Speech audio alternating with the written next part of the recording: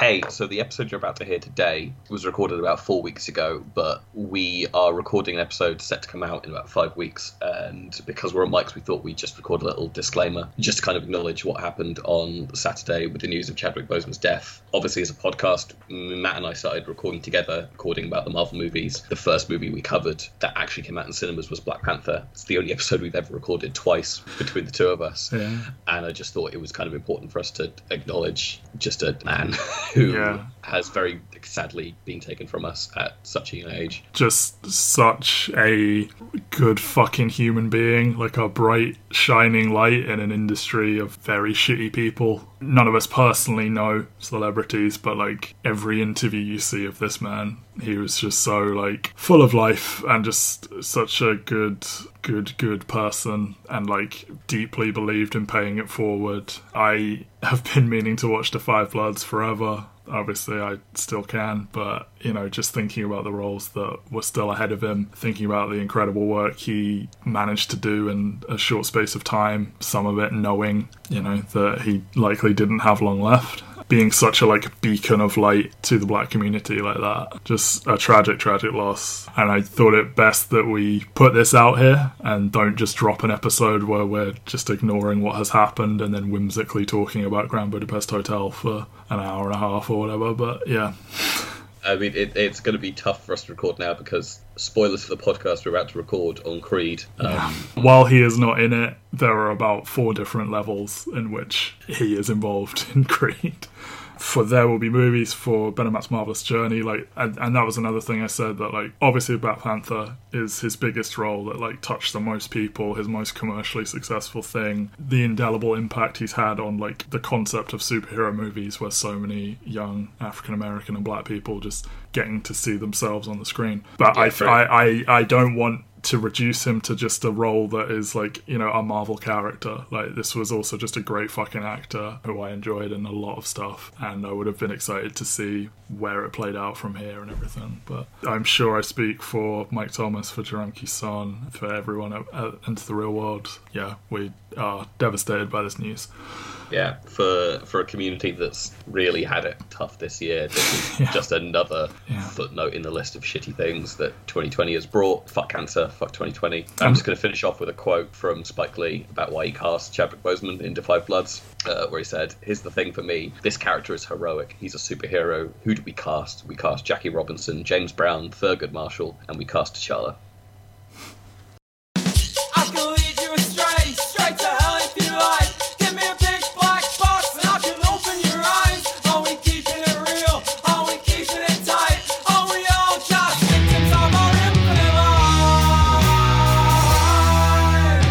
Welcome back to There Will Be Movies. This is a podcast looking at 25 of our favourite movies from a given decade. This is volume 2, so that means it's 2010 to 2019. Who are the we that is curating this list? Well, it's me, Matt Waters, and my co-host, who has been main host quite a lot so far, Ben Phillips. Ben, how is it to be back in the colour commentary talent role rather than the hosting role? I did have a brief panic attack whilst rewatching this movie, going like, how on earth would I describe the plot of this movie? Well, we'll find out, won't we? Because this movie is Grand Budapest Hotel. It is episode 33. This was selected by me. I don't think that would have been a hard guess based on if you were paying attention in Volume 1 when we did Royal Tenenbaums, and I think I said Grand Budapest is my favourite Wes Anderson film. You said last week it's arguably the most Wes Anderson film. It is certainly overflowing with Andersonisms, I think largely due to the size of the set, the hotel set that he so carefully is controlling. Because, I mean, Tenenbaums, you've got a lot of like apartments and stuff like this, and this is just this enormous decadent location for him to dress up in all of his favourite colours and styles, so it is very, very, very Anderson-y. I think it's his first wholly successful movie after Tenenbaums as well. I mean, I love Fantastic Mr. Fox, and like, I mean, I kind of put his animated work in a separate folder to the live action stuff, but in terms of live action, this is the one that feels the most complete. Like, Darjeeling Limited has its fans, as does Life Aquatic, but I feel like I think there's also been quite a push for Moonrise Kingdom as well. That was another one this decade. Moonrise Kingdom is really lovely, and I do really like it, and it probably is like after my top 3 of Tenenbaums, Fantastic Mr. Fox, and this, it probably would be like in that number 4 slot if we're excluding his 90s output. Same. I know Life Aquatic is in some ways like the signature, but like I've never like wholly loved it. Like I think it's very good, but it kind of isn't a complete film. It sort of loses itself in places, but I never want to say that opinion too loudly because I know people adore the aesthetic, which I do too. But this one, I'm pleasantly surprised, was kind of the big breakout hit because his stuff is, you know, adored in circles, but not all that financially successful, whereas, you know, this is a $25 million budget because he continues to get a lot of these people on the cheap because they like working with him. Also, it'd be quite hard to justify some of their salaries given they're in it for, like, less than 5 minutes, most of them. But it made $173 million, so I believe that is still his most financially successful, unless Isle of Dogs made a shitload of money that I don't know about. I don't think Isle of Dogs made a shitload of money that you don't know about. I didn't love that personally. No, Isle of Dogs, to me, it's just nowhere near as good as Fantastic Mr. Fox. No. And, like, it's hard for me to be impressed by a Roald Dahl adaptation. Like, Roald Dahl was a huge part of my childhood. Yeah. And I read all those books. They were, like, the first books I read cover to cover when I was, like, 4 or 5 or whatever. And to have a movie with so many American sensibilities kind of be the definitive telling of this incredibly British story is kind of just really impressive. That, like, you can get away with it and do all these different things. And, yeah, no, I do love it. I mean, like, we've no idea what the French Dispatch could have done. Yeah, looking forward to it.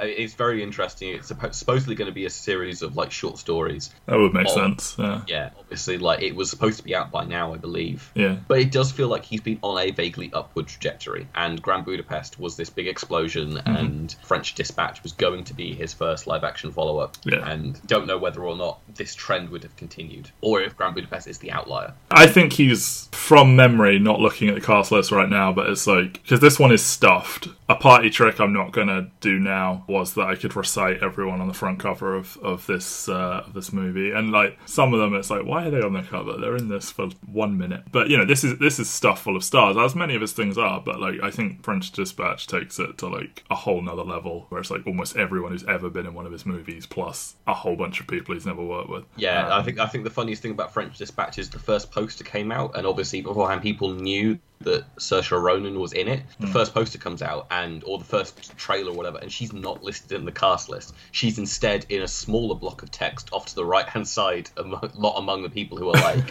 full-on credited. And it's like, so you've just had an actress who's been nominated for Best Actress at the Academy Awards, and she's not even like in the first block of your like credited cast members. Free pronunciation lessons here from us on her name. Saoirse, like the word inertia. It's actually not difficult. I have heard some wonderful butcherings of it, though. But yes, Saoirse Ronan, if you've always wondered how that is said out loud. So written and directed by Wes Anderson, as generally all of his stuff is, although Owen Wilson was a heavy creative voice early and then sort of parts ways. But Hugo Guinness, who is a long-time collaborator, has a story credit because they tried to write this movie in like 2006 and then stalled, and then Anderson at some point went sightseeing around Europe and read the works of Stefan Zweig, and that like pushed it forward for him. So it's like the original skeleton of the idea of the story is a co-write, but the final product I think is almost entirely Anderson, so it's sort of a like friend credit almost. Does Stefan Zweig have a movie that kind of can be transposed onto this, or is it more just the general feel of his work that's influenced this? I think it's just a sort of general tone rather than a specific work. Speaking of that, I do quite enjoy, obviously for the last couple of movies he's had kind of animation infused into parts of the movies. It's why he started getting into animation with Fantastic Mr. Fox. But I do like that this movie will take time out to cut away from a realistic set and do a set piece which is almost wholly animated in some ways. And I feel the bones of that are in Life Aquatic, where like the tour of the ship or the submarine, that's all like a cardboard diorama type thing. But this does it like a lot, and on a slightly larger scale. It's so charming. It's like, it's the kind of thing where like you could imagine someone less famous than him or like some unknown person doing something like this and people just being like, but like because he is who he is, it's like it's so endlessly charming. It's like, oh look, this is obviously fake, but it's lovely. When they're skiing and it's obviously just like a toy or something and they're going comically fast. Anyway, this was released in the US and the UK on March 7th of 2014. Ben, we are going to be in 2014 for quite some time, and against all odds, I think the best thing to talk about for Wes Anderson film would be what the highest grossing movies of 2014 were. Yeah, so we're kind of now seeing the franchise as we've done in the last couple of episodes. So we've got a top 10 that consists of Interstellar, which we won't be talking about, but a very late almost addition to the list. Yeah, we were like, Nolan, should he probably be on this list? But we got to a point where it's like, that would be the 5th 2014 movie that we'll be covering. Mm-hmm. Because after doing 3 episodes on 1 year each, pretty much. But yeah, so the rest of the top 10 consists of The Amazing Spider-Man 2, which is a movie I still have not seen. Really? Yep. Okay. Dawn of the Planet of the Apes, a movie which I have seen and do enjoy. Captain America Winter Soldier, X-Men Days of Future Past, Hunger Games Mockingjay Part 1, because Hollywood insists on splitting the 4th book in a series into 2. Who started that? Was that Harry Potter? It was Harry Potter. Grumble, grumble. Maleficent, Guardians of the Galaxy, The Hobbit, The Battle of the Five Armies, and Transformers: Age of Extinction. It's weird to think that 2 of that top 5 don't exist, really. Who remembers Maleficent 1? They made a sequel that massively underperformed, and Hobbit: Battle of the Five Armies is just not a thing. I remember I briefly tried to... I was like, yeah, I'll watch all the Hobbits, and I think I watched 2 of them. And then I was like, maybe I won't watch The Hobbit. I have still only watched the first half of the first one before I fell asleep, so I didn't even get up to the big Gollum scene. I think it's crazy that I think Lord of the Rings is more boring than The Hobbit. But anyway, before I get crucified... That is a categorically wrong opinion. It's so dull. I was talking to a friend, and he was saying that like the only movies that should be over 90 minutes are the extended versions of the Lord of the Rings movies. Nothing happens for 1 hour. Sorry. Look, we can't litigate Lord of the Rings right now. But I think my favorite discussion of this is that the extended cuts are so long, and whoever wished in a monkey's paw to get those extended versions as good as they are, it just completely backfired, and we got a 120-page book or whatever it is extended out to a 9-hour fucking movie with The Hobbit. Yeah. So where's Grand Budapest in the total for the whole year? It's in the top 50. Wow. But 46, just ahead of Dumb and Dumber 2 and Into the Storm. It is behind such hits of cinema that everyone definitely remembers as Dracula Untold, Need for Speed. Oh, yeah. Remember when they made the video game adaptation Need for Speed with Aaron Paul? Yeah, not Fast, not Furious. You are seeing a lot of sequels, a lot of franchise stuff, but there are a lot of movies like Noah is number 23 at the box office this year. Wow. Oh, really? Jeez, unlucky everyone. I mean, Noah was made for a lot of money. I don't think it like made its money back wholly, but it definitely made almost $360 million. Good lord. We get a movie whose sequel reminds me a lot of this movie with Paddington. I can see that. I mean, like the entire Prison Break sequence is like point for point redone in Paddington 2. Yes, which is why Paddington 2 doesn't need to be on the list. Monster. Other movies that we like here: Edge of Tomorrow, Gone Girl, Lego Movie. When they're doing original properties, like I think this top list is actually pretty good. It's just when you're getting into like the sequel of a franchise that's been around for 20 years, you're like, oh my god, I don't need this. I'm still really mad at Fincher for directing Social Network because I really wanted Gone Girl on the list. Like I think that no repeat directors bothers me more than anything, and in Volume 1 I had 3 by the same person, so... Spread the love, Matt. I know, but I really like Gone Girl. Alright, so this movie, as you said, somewhat difficult to talk about, even though he breaks it into these. So this bothers me. A lot of movies directors like to put things into acts or parts or whatever. I hate when they're so disproportionately length. Like in 0-30 they were doing it a bit where there were these title cards, and some of them are like 10 minutes, and then there's one that I think is about 40 minutes, and I was like, has there been another title card that I've missed, or are we still on that one? Or if they just dropped the concept? And yeah, like you have a very brief part 1, a very I like decently length part 2, an extremely long 3, a short 4, and an even shorter 5. I'm just weird in that way. But as a woman reading the book Grand Budapest Hotel by author, and then it cuts back to 1985 where author is reading it, and then it cuts back to 1968 when he stayed at the hotel to research the book, and then back to 1932 where the events take place. Many levels of meta-narrative going on here. Which aren't important. Not really, no. Which I think is what makes it so confusing, is because one of the things I love about this movie is that a lot of Wes Anderson movies are kind of based around darkness within characters. Obviously, when we discussed Royal Tenenbaums, there's obviously just a deep depression that kind of like sits over the entirety of that movie. Yeah. The suicide scene is still like just incredibly haunting. Whereas this movie, I think, yes, there is a depression of the movie, but it's because of the context, because this movie takes place in 1930s Europe, particularly Eastern Europe, where just a lot of bad stuff was going. And whilst this is not a like for like onto anything in particular that was actually going on at the time, like it's not like this is pulling real life events and whatnot into it, but it's definitely taking the vibe of 1930s Europe. Yes. And I think that's what makes it so successful. The darkness is kind of coming from these outside forces, and you've got the build of the movie being so warm and so funny, kind of fighting back against it. I think it's that he's presenting a more palatable sadness. We all know what is being alluded to, like, because they're not Nazis, they're the ZZ or whatever, and it's no specific country, it's Zabrovka, but it's very clearly the World War II is about to start, or the Nazis are about to start invading other countries. It's very clearly that, but because that is a ingrained world event, it makes it somehow less sad. Like, I don't know, just because it's this creeping thing that we know about, so therefore it feels safer somehow than a personal drama that is out of nowhere going to involve a suicide scene. Yeah, and even then it still manages to make that final kind of twist of the knife feel so much worse. But I think what I like is that the two first nested stories are a young girl visits the kind of the shrine to a man named as Arthur who wrote Grand Budapest Hotel, and you can read so much onto that. Is like, why is she here? What is it about this book that's kind of so inspired her to kind of visit the grave of this author? Is it because she herself is an immigrant? Is it because there's a lot you can kind of pull from it? And then you cut to the author who has, obviously he spends time away after he hears the story of the Grand Budapest Hotel before he starts writing it. Like he says, he travels to South America and like he does whole other things, and then decides to finally put pen to paper and publish this thing. And like, what is it about the story that Zira Mustafa tells him that kind of inspires him? And like, neither of those two things are important. I think they do add some like nice context to both ends of the movie in terms of like, this story that has been told, for whatever it is kind of universal and it touches people, and the fact that the movie is kind of universal and touches people kind of just elevates that. All of that is true, and it also, he gets an excuse to be very Wes Anderson-y right off the bat. Like, that cemetery is like, obviously he can't, well, maybe he can precisely place every individual tree and everything, but it feels like a constructed set in that how everything is so visually interesting. And then to cut to, the Tom Wilkinson scene with him, he's talking directly into camera very intensely, and then the child is fucking around. He's like, don't do it. And like, that little cutaway, and then telling him it's okay when he tries to apologize. Like, that is very him. Like, this sort of, it's very posh and flowery and language and sophistication. And then there'll be just crude, silly humour as well, and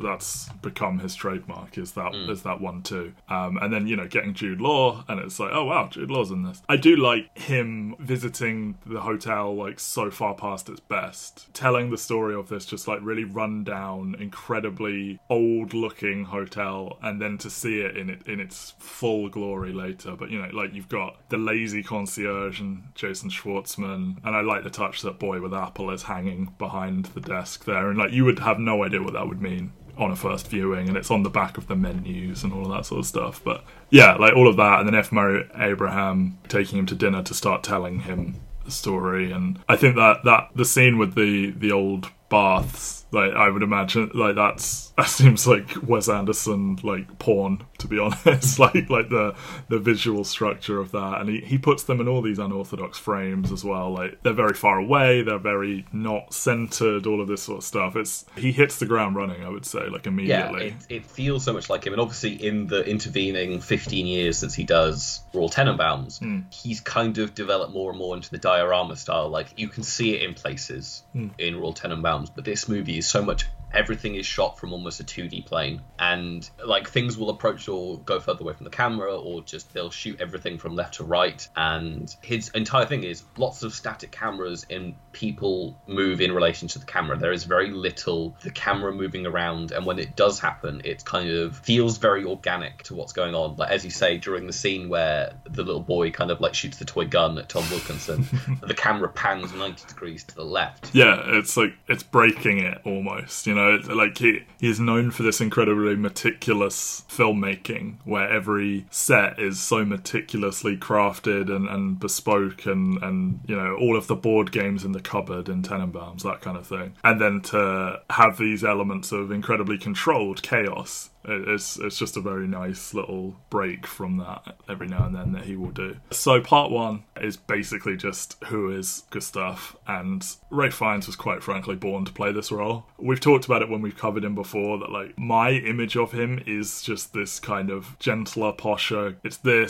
it's Paddington, it's his Alfred, and yet that is not actually his most recurring style of work, because his most famous roles are these villains, but he's just so perfectly painfully posh, but also a bit vulgar with a temper. It's so perfect, this casting, and Anderson had wanted to work with him for a long time, and he really got him at the right time with the right role, because yeah, I just love this, how incredibly precise he is with all of his instructions, and just so in control of the whole hotel, walking around it, and just constantly telling the staff to do something differently, and you know, in a sort of gentle, silly, parody, pastiche type thing, we can have a good laugh at the like unreasonable conditions all of these staff work in, like when Zero is like working 6 days a week and a half day Sunday, which is 5 a.m. until midnight or whatever. It's like, ah ha ha ha. But, you know, real life, horrifying. But yeah, I adore this. I think my favourite stretch of the movie is actually just the first third, where it's just building this little world, building the hotel, showing you around it, all the colours, like the bright red of the elevator and the pinks everywhere, his purple uniform. Yeah. I just love it. Yeah, this is probably one of the best performances we're going to cover in the entire series. I think it's kind of a travesty he didn't get nominated for Best Actor. I do too, yeah. It's probably the best comedic performance in any Oscar-nominated film from this decade, I think. I can't think of a better comedic lead performance in any movie that's nominated for an Oscar. And obviously, he has had Oscar nominations. He's nominated for Schindler's List. He's nominated for The English Patient. But Ralph Fiennes doesn't operate in a traditional leading man capacity, and when we discussed him in Hurt Locker, it was very much this kind of like, he comes in, does this great comedic performance almost in this very dramatic moment of the movie, and that's what he's kind of very well deployed as, is a kind of character actor who's deployed into your movie for a fun moment, or even him playing Voldemort for God knows how long, where he just gets to do this menace, but he's not being traditionally handsome leading man. And then in this, he is just hysterically funny. Every single line delivery from him so firmly fits. And you look at the best actors like this year, and it's Eddie Redmayne who wins, Steve Carell for Foxcatcher, Bradley Cooper for American Sniper, Cumberbatch for Imitation Game, and Keaton for Birdman. And I could replace... We can't get Cooper off there, come on. That's the thing, is like, I mean, I think Cooper is very good in American Sniper, but I would prefer to have this performance over Carell, Cooper, Cumberbatch, and Redmayne, at the very least. Like, not even saying which one I'd cut, just like, this should have been one of the five. Yeah, easily. Really. Like, such a motor mouth. I don't have a copy of the script to analyse, but like, he must speak over half of the dialogue in the whole movie. And he talked about how Anderson doesn't really allow improv, and everything has to be incredibly precise to work with his aesthetic and his vision and everything, and how that made him a bit nervous, but it's so like perfectly like on the head, and like just how much dialogue he is constantly delivering at this breakneck pace, and how it is constantly floating between, as I said, like so incredibly upper crust, and then he'll just start swearing or shouting, and it's he's all over the place. It's just such a meticulously crafted character, and they never once lose sight of like who he is, because obviously you get the kind of questionable sexuality of this person, where you get the frequent lines where it's like you're never quite sure what his sexuality is, other than he likes to sleep with the old lady. Yes, he bangs all the old rich ladies. And again, like that thing of like Anderson is so whimsical and I don't want to call him sophisticated, but you know, like it's all very wordy and floaty and flowery, and then they'll just be like, and here's a boob, and here's a blowjob shot and stuff like that, and it's like, oh, okay. It's quite funny, like the first woman who he's shown to have a relationship with is Tilda Swinton, who's only 2 years older than Ralph Fiennes, but obviously she's done up in so much makeup that she looks several decades older. In this movie for what, a minute? I don't know, something like that, 90 seconds? Arguably she might appear more on screen as a corpse than... Well, yeah. But just so memorable. Like, I mean, obviously she's known for these like ridiculous, heavily make-upped, heavily prosthetic, heavily costumed like characters, and this is certainly one of them. And I love that like he is so doting on them, and then the exact second they're gone, it's just sort of like, right, forget that then, because they'll just sort of say, yeah, it's quite a thing to win the favour of a woman like that for 19 years in a row. It's like, right, anyway, who the fuck are you? I've never seen you before. You go do a task for me, but then don't do the task. I'm going to interview you immediately. Yeah. And that's how we meet. I mean, like, this is Tony Revolori's first film performance. Indeed. Because I know he's got the introducing credit. He does, yes. And he will go on to be Flash Thompson, which is just wild to me. He's returning for French Dispatch, though, so I'm very excited to see him working with Anderson again. Yeah, now he's sort of like, earned his chops or whatever. Yeah, like, interviewing, and I like that he is actually there, and he's one of the people that Gustav gives an instruction to in the room. But then he's like, I've never seen you, I've never laid eyes on you before. And it's like, you definitely have. Interviewing him and everything, and I like his little drawn-on pencil mustache and everything like that. And like, he's completely unimpressed with him. He's just like, experience zero, family. Well, the family one is from him, and it's just sort of, that's where it gets a bit sad, where he's like, he's dismissing everything he's saying. He's saying zero, and he goes family, and he just sort of is quiet, and he goes zero, and it's just like, oh, this sort of unspoken story going on here that they're not drawing any focus to really, except for a couple of moments, is quite sad. But then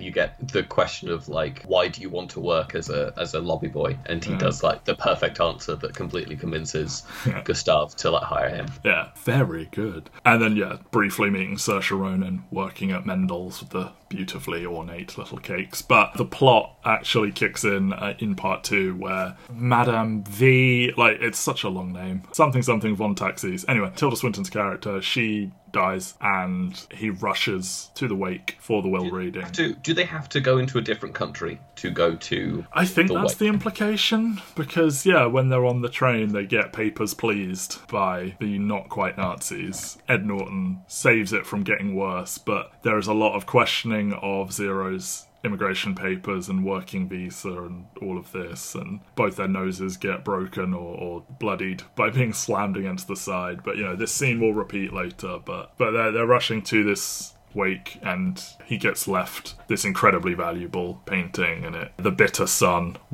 who's been left like almost everything else, will not accept it. And because everyone realizes that Boy with Apple is the most valuable thing in the entire house. Obviously there's the estate and everything like that, but Boy with Apple, as they say, is priceless. That's why people care about it. I do enjoy that we get Lea Seydoux in our second movie as like functionally a silent cameo in the background. I know. If not for the fact that there are so many people in this movie who barely have anything to do, I would complain about it. But her just speaking a bit of French and wrapping a painting, essentially. It's just like, okay, bye, Leia. I feel like Lea Seydoux is not a face in the West at this point. Like, she's done Blue is the Warmest Colour, and she's been in Ghost Protocol, but even then she's like, doesn't say much in that movie. Should have been the villain, man. Should have been the main villain. She is going to be in French Dispatch. Okay, that makes sense. But we are a few years away from her doing Spectre and whatnot. So.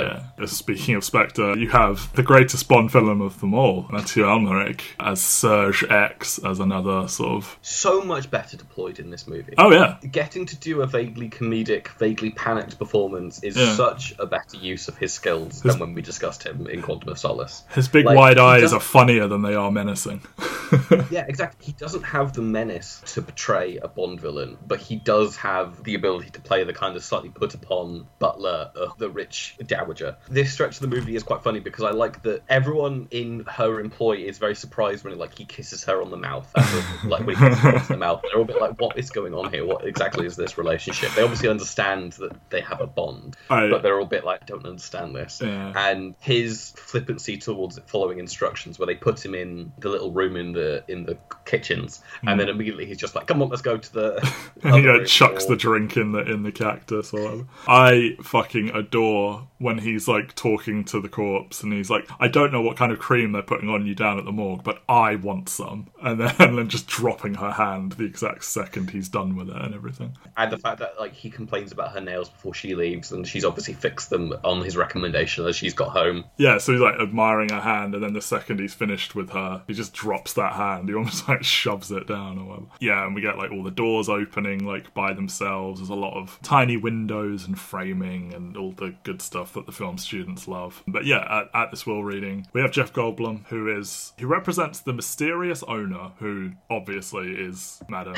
is Madame D. It's so obvious from when they put that line in, when we were surprised to see Kovacs appear, and then you're like, I represent both Madame D and Grand Budapest Hotel. It's like, well, okay, it's pretty obvious where this is going. And he gets to deliver this, like, phenomenally, again, like, this overly precise, unnecessarily complex legal jargon monologue, and he's like pyramiding his hands and everything. Like, it's just great. I would imagine that was a lot of fun for him. This is also where the movie kind of becomes a little bit nonsense, where so much of it is again about like who has control over the will, what exactly all these bits of paper mean. And whilst you can boil it down to the idea that Adrian Brody wants, the boy with apple, wants control of his mother's estate, there's so much like weird complicating matters that get thrown at you, and you're like, oh my god, am I supposed to be paying attention to this? No, not at all. I think weaponizing Adrian Brody's fundamental lack of likability and making him just a full-on villain was a great move. He does drop F-bombs, but he's the villain. Is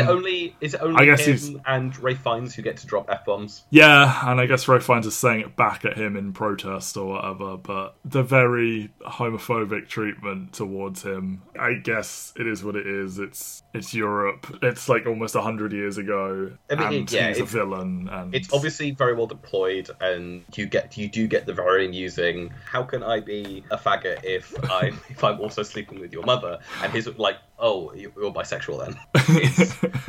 It doesn't make sense. Yeah, it's good stuff. And yeah, like all the punching. Willem Dafoe is here to just be a largely silent muscle character. The missing teeth and the giant elaborate leather duster and all of it. Like, yeah, it's a great visual character for him. This is a great decade for Willem Dafoe. It really is. Willem Dafoe is my supporting actor in 2 years of this decade. And on top of the fact that he's got John Wick in the same year as this movie. Yeah. I get increasingly happy when Willem Dafoe shows up in a movie, even if he's kind of playing off of Spider-Man energy a little bit in this. Well, I look forward to him playing the Joker opposite Pattinson and then just turning Batman 2 into the lighthouse, you know? Like, so Zero is like, just take the fucking painting. And I love they replace it with this, like, again, quite vulgar picture depicting two naked women touching each other. I just enjoy that the subtext here is that like this is just a picture that Madame D just had lying around. Yeah. And also I like him being like, oh, this painting is beautiful, it's amazing, it's perfect, and then all the rest of this is shit. And then Almeric and Seydel like wrapping the painting up, and Almeric slips in this secret letter that will pay off later. But getting out of there and like saying, right, yes, I will never part with it for the rest of my days. I'll die with it above my bed. Actually, we should sell it. And then just sort of launching into their plan to get rid, fence it on the black market, go to the Riviera, like hide out until the war blows over, because it's going to be a tricky war and it's going to be tough on the hotel trade. Yeah, all of that is good. Again, it's the darkness is there, but they're able to just kind of like brush it away. Where like we know the war that like even though it's 1932 and like whatever war this ends up being, it's not going to be a 1-to-1 likeness for World War II. But we know what kind of conflict they're talking about, and again, it just pervades the entire movie, and it's just nice that we get to spend it with these two very mismatched friends as they try and fence a painting for this brief stretch of the movie. Yes, no, 1.5% is correct, and you're my sole heir, you'll have everything. And I love when he goes, I'll draw it up immediately, and then he just hands Zero a pen and paper and starts dictating. It's like, what? And as you said, like, they do this shot because every now and then you do hear F. Murray Abraham's narration, and he's talking about Gustav as he's like staring up at camera, like lying awake, and then his eyes slowly close. And it does, every now and then they like to remind you this isn't as whimsical and joyous as it seems. Like, he is telling the story as a tragedy. Like, he's obviously got a like, oh, I remember the lovely old days, but like every part of the story has like some pain in it for him. and like he won't talk about Agatha and stuff like that. And just every now and then they will hit you with something like this, and it's like it takes on a surprising amount of like poignance and everything. And then they immediately go back to comedy, because when Ed Norton and the Nazis show up at the hotel, he's like, "You think I did it?" And then he just sprints away and like keeping the camera still. Great shot. Yeah, such a great shot of him like running away from the camera. And again, like Ray Fiennes is just a comic force in this movie, because not only is he having to do very precise dialogue, very precisely timed, he's also getting to do an awful lot of physical comedy as well, just in like his body motions and stuff like that. Yeah, it's kind like of he's a tall, skinny man, so like he looks fundamentally quite funny when he just suddenly runs away wearing this, like, you know, the long top and tails as well of his outfit. I think that's what makes it so, because Ray Fiennes is someone who has portrayed a traditional leading man in movies, but he's also very much a character actor, and this movie is threading that needle of bringing those two sensibilities together whilst also having him deliver this like just masterful comic performance.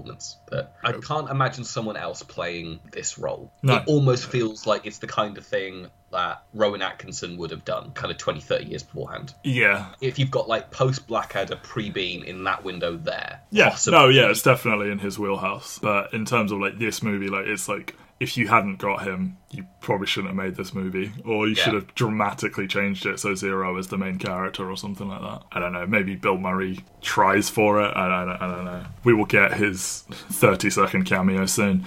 So part 3 is, as you said, basically the Paddington section, because Serge is on the run, he's like a key witness. Something is amiss about all of the stuff with the will. There is a letter missing. Adrian Brody wants him to like wrap it up quickly, and yeah, Willem Dafoe basically just goes hunting for Serge. He kills Kovacs. He goes looking for Agatha, like all of this stuff. I really like these shots that he's on the phone to Adrian Brody, and like you just see this top-down shot of his desk, and there's like a different document or picture or something on the desk, and just like his perfectly placed like weapons, and it feels almost not real. But they do this shot like 3 times, and for some reason it just really sticks with me. But yeah, so Gustav's in prison. He sends them a 47 stanza poem they have to read during dinner. We should start the soup because it's 47 stanzas. Yeah. And you have Harvey Keitel here, and his boys planning an escape. I love who's got the throat slitter to cut up a cake from Mendel's. Any mush gents that's particularly warm today, all that sort of stuff. And that they basically start smuggling in tools in these Mendel's cake boxes to tunnel out. And I love, you see them like hacking apart bread and cheese, which are obviously bread and cheese, and then you get these cakes that are in the exact perfect shape of little chisels and hammers and everything, and they leave them be and just move them down the line. Because they're so gorgeous. Yeah. Zero and Agatha have gotten engaged. I love, will you marry me? Yes. And then they start banging in a theatre or whatever.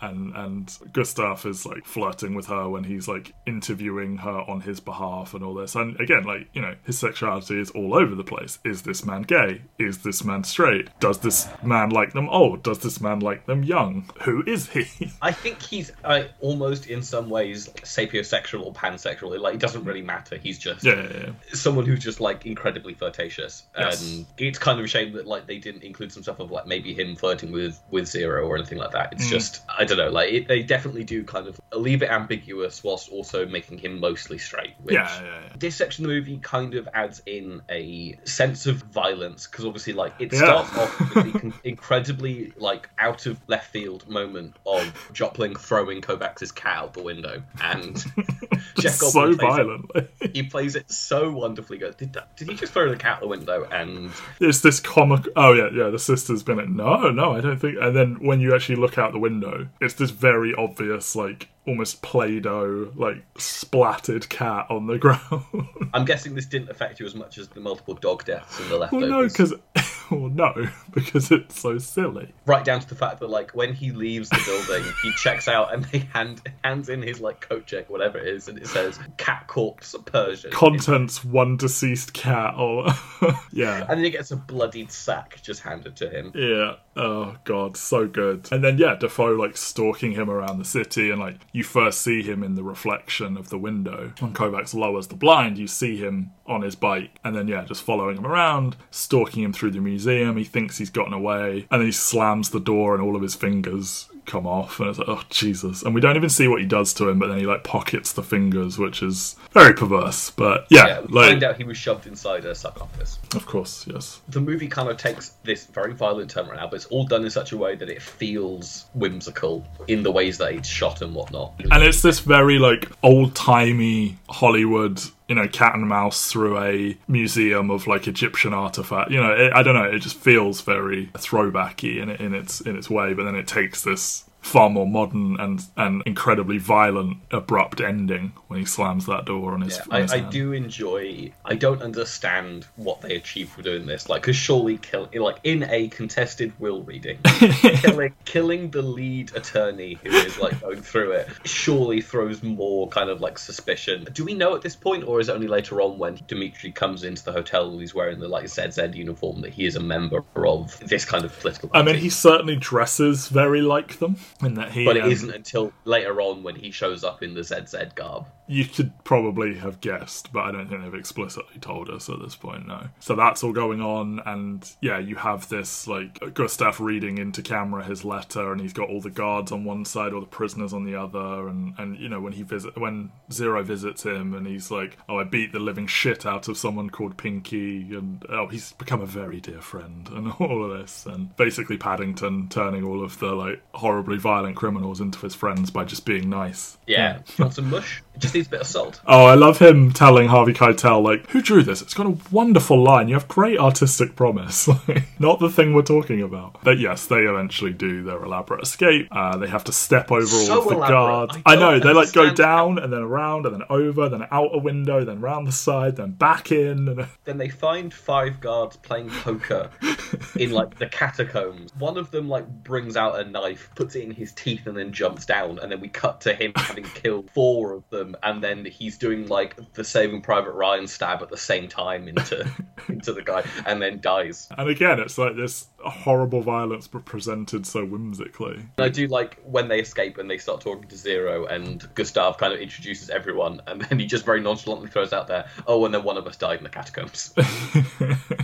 Like, why does Zero need to know that? Like, it doesn't. He probably doesn't know how many people are escaping. And I also love that, like, those two take so long talking to each other, and he's, like, asking about the disguises, and where's the eau de panache, and this, that, and the other. Keitel and his crew are very slowly escaping on this bus, and it's like, why don't you just go with them? They murder the driver of the bus, throw the driver of the bus in the back of the car, then drive off very slowly.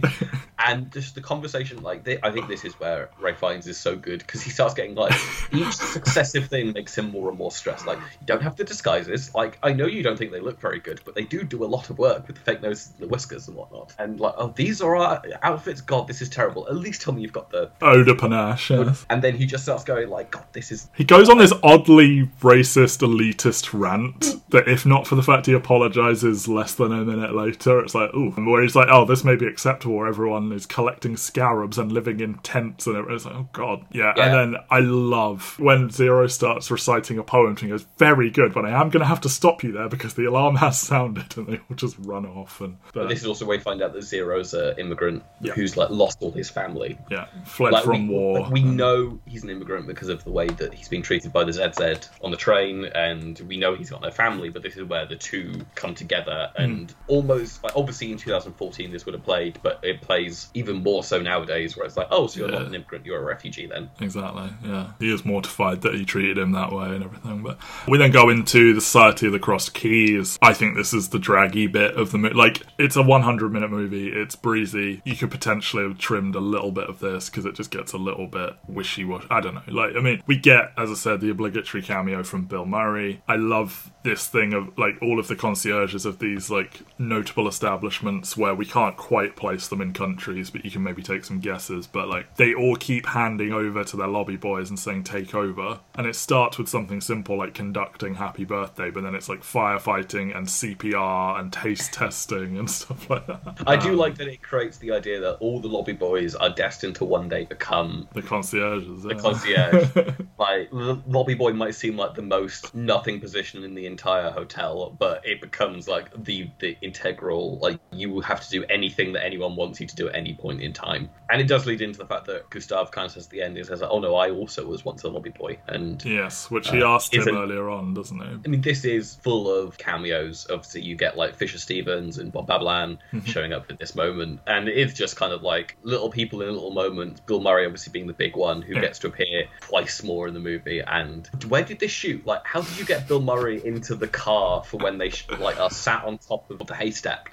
And then the car shows up and Bill Murray's just in the car and gives him the load of panache and whatnot. I don't know, I kind of wish they either explored this more, or I don't wish they dropped it, but you know, this like network of the notable establishments and how they can get you anything, and it kind of is just deployed the once. We do see like he gives Agatha the pendant that has the crossed keys on it, and they're obviously all in attendance at the wedding at the end, but yeah, it's kind of it's quite late to deploy this and then it to just go away again, but you know, it's all still fun, and that little scene I guess makes it all worth it. But yeah, it's just a very long-winded way of getting us to a point where we find out where Serge X is, because you can tell that the joke carries on to this. You immediately go from one game of telephone to another game of telephone with the priests in the convent, where like get on this elevator, and then you'll have to change halfway through, and then go back to this person. Every single successive person they ask is, "Are you Monsieur Gustav H from Grand Budapest Hotel?" You're like, yes, I am. Serge gets murdered, and I like that before this, like we see Willem Dafoe go see his sister, and you don't see how that ends, but then you also know that he's looking for Agatha, and he's like potentially around, and she like pokes her head out the hatch or whatever, and then you hear them talking about how a local girl was beheaded. I don't know if I ever picked up on this before, but like when I was watching it this time, I was like, are you supposed to believe that he's killed Agatha off screen? And then it turns out it was Serge's sister. But are you like for like the 2 seconds of the scene, you're supposed to think he's killed Saoirse Ronan off screen. Yeah, I was like, oh no. It's a good thing that they reveal it so quickly, but I do think that it is very much, and I think a lot of this is kind of based on red herrings and stretching things out. And I do think it's part of the humour of this section of the movie. Is supposed to be like keeping you guessing, you don't understand what's going on, very much in their frame of mind. Yeah, and we get this little alpine chase, and I like the shot of Willem Dafoe in the full religious outfit, but with his like, you know, Nazi boots underneath and everything, and he's like waving the thing. And I also like that like Anderson does this a lot, where it's not quite the Nazis, it's the ZZ, and it's like a nondescript but basically Christian monk sect. Like he kind of brushes through these fake countries and fake groups and everything, and like he never like very clearly attaches anything to anything, but they are like bombing it down the mountain, and it's all very cute and charming, and then he's got Gustav over the edge, and then suddenly Zero, like out of nowhere, shoves him to his death. He's like, holy shit, you've got him! Perfect. All this like sudden violence out of nowhere is great. R.I.P. Willem Dafoe and your charming little breast pocket toolkit. You know, like he pops open this little flap and he's got like his gun and his alcohol. Yeah. A good use of Willem Dafoe's natural menacing nature. Yeah, he's just a very intense man, isn't he? I like that actually a lot of his roles he's actually quite gentle and nice, but like you can never escape this image that he's a scary, pervert, violent man. Like, I just think Wes Anderson knows how to use Willem Dafoe, and I mean, again, a decade in which people are using Willem Dafoe very well. He's not doing award stuff really when he works with Wes Anderson, but I'm always happy when he shows up in a Wes Anderson movie. And yeah, like, you know, to flip from a well-mannered, nice member of the crew in Life Aquatic to the horror movie monster guy in this, it's fun. And then we move into part 5, the second copy of the will. The second copy of the second will. Sorry, the second copy of the second will. I'm so sorry. Yes, the ZZ occupy the hotel because, you know, things are going south. Owen Wilson is the interim concierge, like... But they don't set this up at all. Owen Wilson is just there. Yep, for, again, 45 seconds. Like you do get the shot of Zero teaching him later.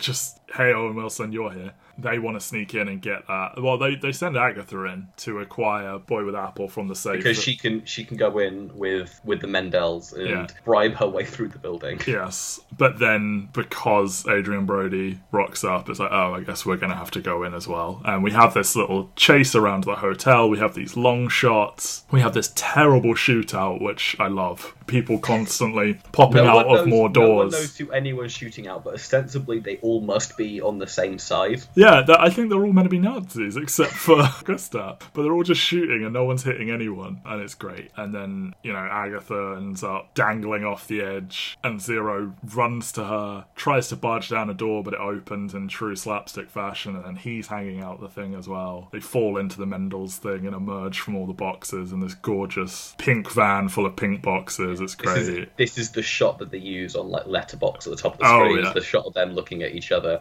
They also get to see the second will attached to the back of the painting that was put there by Sergex earlier on in the movie. Yeah. Her little point up and then the camera moving up is great as well. Again, she talked about being a little bit nervous about... Because, most of the cast here have worked with him before. They get the vibe. Or, Ray Fiennes gets to do this towering performance that, the movie is built around. It's sort of a less conventional Anderson character in some ways. But all the bit players, they know what they're in for. And she talked about how nervous she was to do it. But, Anderson's, comfort and, he's so sure of what he's doing is going to work that it, really put her at ease. And, yeah, I kind of wish she had a bigger role, and I hope she does in French Dispatch, although that placement of her name is worrying. But who knows? She's obviously settled into her own groove. I think that's the thing.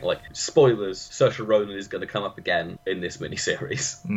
This is the first appearance of her on this list, because she has, after, I wouldn't say a disappointing time after Atonement, she just spends a lot of time trying to figure out what she wants to do, and she ends up doing stuff like The Lovely Bones and Hannah and The Host, and just this kind of trying to settle into what a younger female would kind of traditionally settle into, which is a lot of book adaptations, or reuniting with Joe Wright, who obviously cast her in Atonement all those years ago. And this feels like the start of her kind of starting to do more prestige-y things. Yeah. Obviously, it's not a big part, and I feel like she's good in this, but she isn't the person who people are talking about. It's just a very good, very charismatic supporting role on top of all the other names that kind of come with it. And I think people wanted her for Scarlet Witch and Marvel around this time as well. And it was sort of who's that again? And then, you point to these smaller roles and stuff. But yeah, obviously it's all worked out for her. She got the lead in Lady Bird and stuff like that. But the movie just quite neatly wraps up in a lot of ways. They get the second copy of the second will, and in the event of my murder, everything should go to Gustav. And he owns the hotel. Zero becomes the concierge instead. And the story wraps up very nicely. Yeah, until except it doesn't. where it doesn't. Yeah, he presides over the wedding. There's this very sad, just throwaway line about how Agatha and Zero's son died of a now easily curable disease, and it's just okay, just off screen she died, okay. And then you get this repeat of one of the early scenes where they're all travelling on the train together and they get boarded by the Nazis again. I like his last funny line of, you're the first of the death squads I've been introduced to, or whatever. But yeah, there's no Ed Norton to save him now. He tears up that little permit that was written for him, and he gets dragged away for defending Zero, and he's later shot, and it's all very sad. And earlier on, they were saved from this grim situation because little Albert stayed at the Grand Budapest and he did his concierge charm on Albert's mother and everything, and the touch of class winning out and helping, his philosophy of people are rude because they think they won't get what they want, and you just have to be polite to everyone, and being polite will always win out, and then it doesn't. That's the sort of the tragic thing. And talking about how Jude Law asks F. Murray Abraham, is that where you keep this hotel because it's the last vestige of his world? And he says how actually I think his world vanished before he ever got into it. And you see this little montage of him as the owner and becoming old, blonde, rich, all of that. There's the quote that he gives in the first one of the moments where the ZZ gets on the train, and it's you see, there are still faint glimmers of civilization left in this barbaric slaughterhouse that was once known as humanity. Indeed, that's what we provide in our own modest, humble, insignificant, fuck it. Yeah, exactly, yeah. It's he's trying to be the last glimmer of humanity. It was a better time. Everyone had manners and everyone was, he is just so desperately trying to will that into continuing on, but isn't to be. It comes off not in a way of wistful nostalgia being the damaging thing that you see in the world nowadays, where it's all very much like, oh, things were better back in the 1950s, and you sit there and go, that's because you were 5 years old in the 1950s and didn't understand what was going on. And it was better for you specifically. Yeah, it's a kind of vaguely more positive nostalgia where it's like, he's not trying to make the world back to how it was back then. He's trying to instill values that made things better. And you can see the positive outlook that he has, where he does feel like he's making other people's lives better. His charm is making these old women who have lost their kids. You see it with Madame D, where like she doesn't speak to her 4 children. Like in her letters, she talks about how Gustav is the one person bringing her joy in the last years of her life, because presumably her kids have got money and gone off and just, I don't give a shit about my mother anymore. She can holiday at this hotel for 19 years. It's that kind of nostalgia. Paying it forward kind of thing, and like, you know, providing a kindness to people that need it, you know, that sort of stuff. And because it kind of goes like sad, happy, sad, you know, Agatha dying, and then we move back to her being alive in a flashback, and it's all black and white, isn't it? Or do they move it to colour? It's all in black and white. Yeah, okay, I guess that's how your visual identifier. But yeah, and then Gustav is killed. But a point here that we haven't really covered is that like Zero is now the mysterious owner of the hotel, and like he has continued to a few times a year take the smallest room in the hotel. The room that we see him in, like where he was when he was a lobby boy. He hasn't even taken on Gustav's room. Equally small. And actually, I was going to say, I like that shot as well, where like throughout you see him so posh, so composed. He's giving his like big speech to the masses, and then when you see him alone in his room, he's just sort of a sad man in a tiny room eating a bowl of mush. I guess.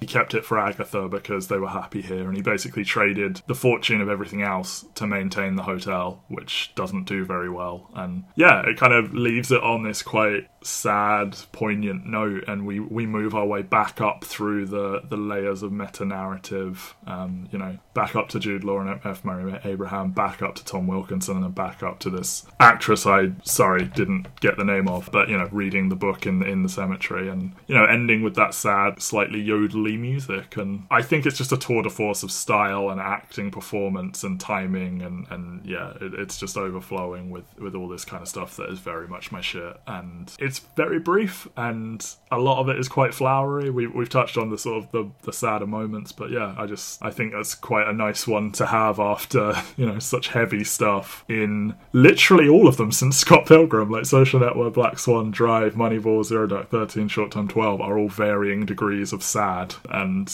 I think it's quite nice to have something like this in here. Yeah, no, I mean, I agree. Again, I think this is probably my favourite Anderson. I think it's him using all of his skills to the very best. I think everything he's done until now has informed this kind of thing, and it's sort of like taking everything he's learned doing all these other movies, and then it's probably not his biggest budget, but you know, it feels like a bigger scale to everything else. Like this is his earnest attempt at an honest to god mainstream Hollywood movie, even though it's not really. But yeah, and I'm glad that it was rewarded by being a highest grossing as well. So yeah, I said all that because in some ways I feel I need to warn and preface next week's episode. One that Ben, I wouldn't say objected to, but would keep making little comments about being on the list. Next week is going to be Chef, which I will admit is probably not the best movie on this list, but it's nice and it makes me feel happy, and that's why it's on the list. That will be our movie next week. Ben, you haven't seen Chef yet. Are you looking forward to it?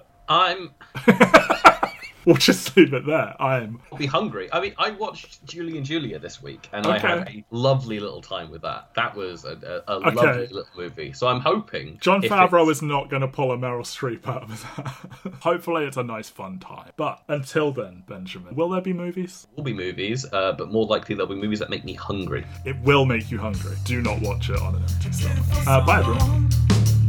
Still I didn't know, and I did it.